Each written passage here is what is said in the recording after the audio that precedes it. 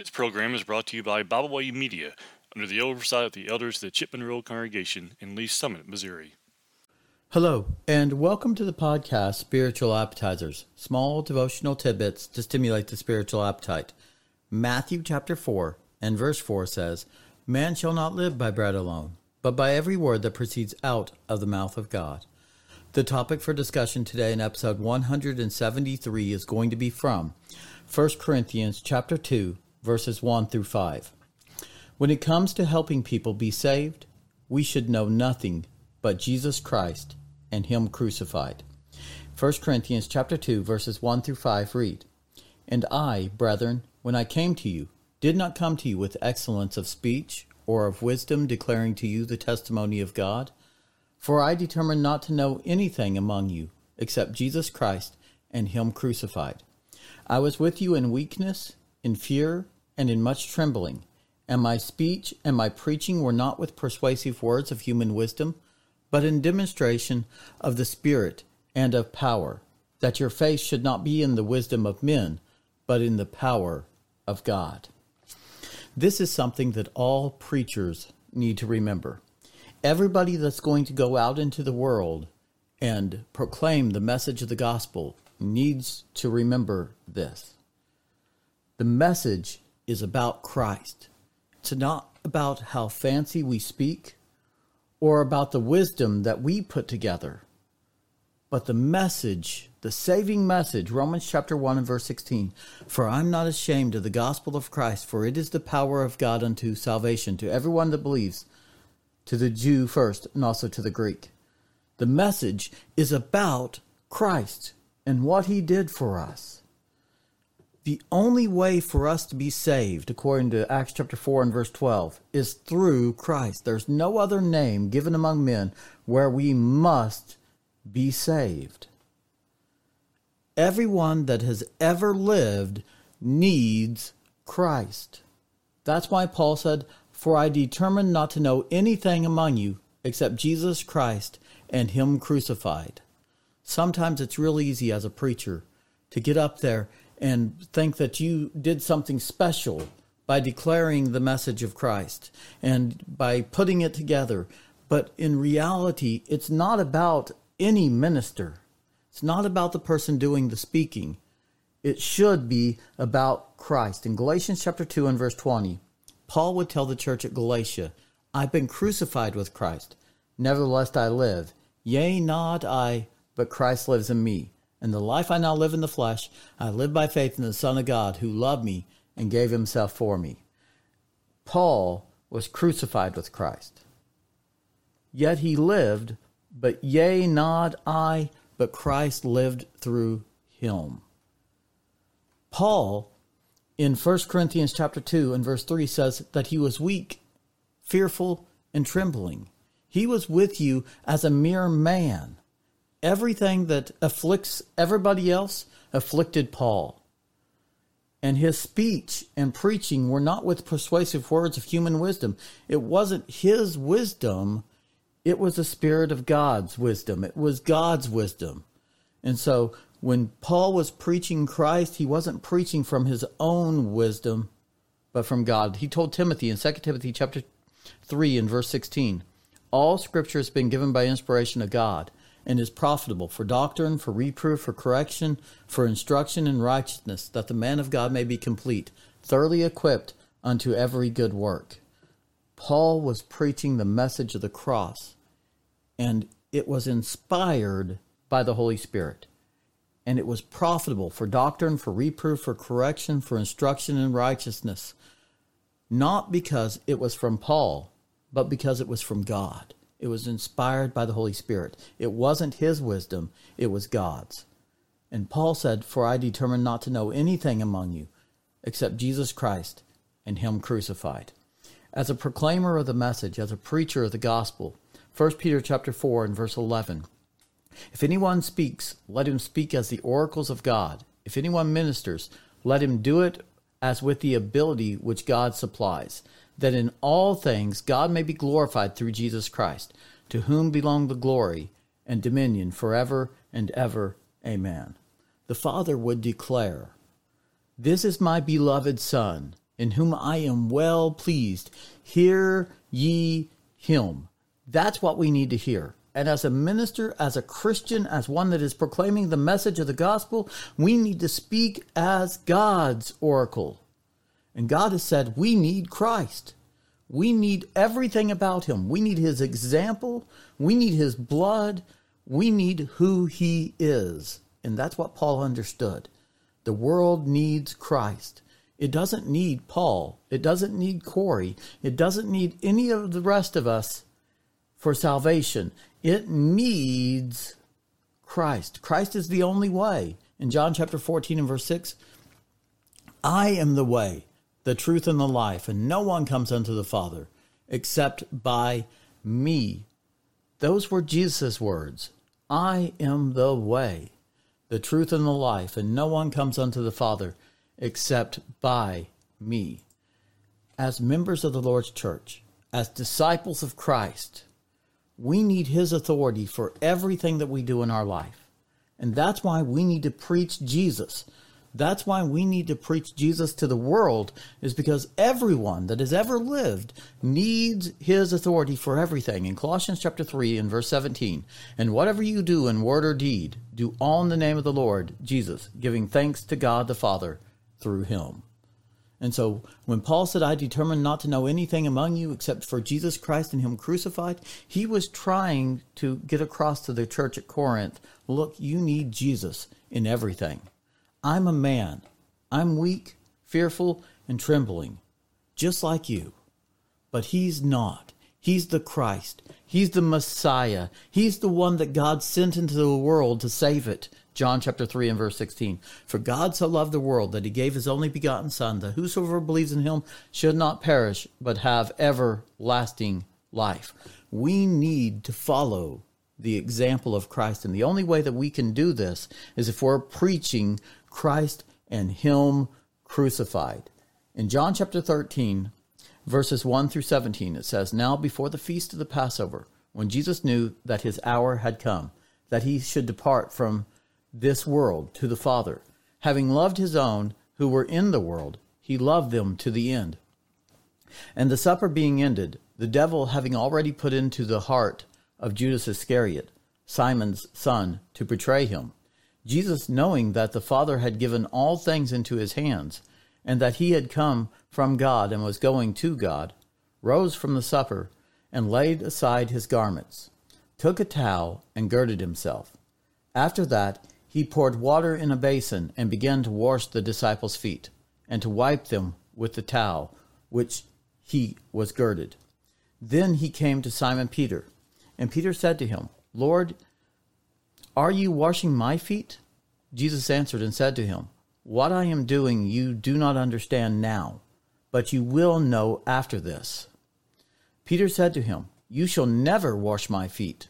Jesus answered him, If I do not wash you, you have no part with me. Simon Peter said to him, Lord, not my feet only, but also my hands and my head. Jesus said to him, He who is bathed needs only to wash his feet, but is completely clean. And you are clean, but not all of you. For he knew who would betray him. Therefore he said, You are not all clean. So when he had washed their feet, taken his garments, and sat down again, he said to them, Do you know what I have done to you?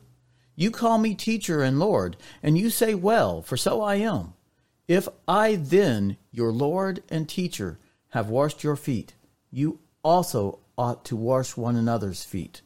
For I have given you an example that you should do as I have done to you. Most assuredly, I say to you, a servant is not greater than his master, nor is he who is sent greater than he who sent him. If you know these things, blessed are you if you do them. Jesus, as Lord, as God, John chapter 1 and verse 1, laid aside the garment, the towel that he had around him. He girded himself with it, and he washed his disciples' feet. And then he told them, For I have given you an example that you should do as I have done to you. We need to be a servant, just like Christ was.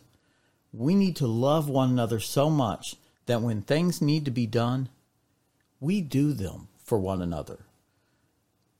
People walked everywhere with sandals back then. Their feet would get really dirty.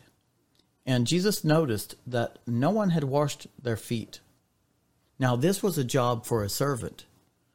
And so Jesus girded himself with a towel, and he washed his disciples' feet. And then he told them at the end of this, "Most surely I say to you, a servant is not greater than his master, nor is he who is sent greater than he who sent him." We need to do just as Jesus did. We need Jesus Christ and him crucified. We need his example. We need to learn how to love one another from him.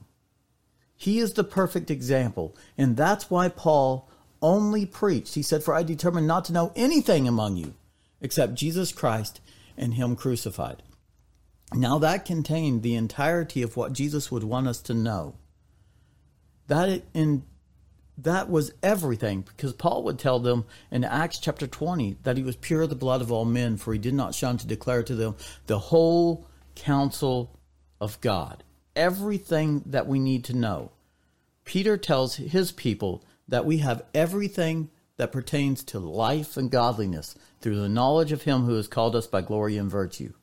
When Paul preached Jesus Christ and him crucified, he was preaching everything that Jesus did.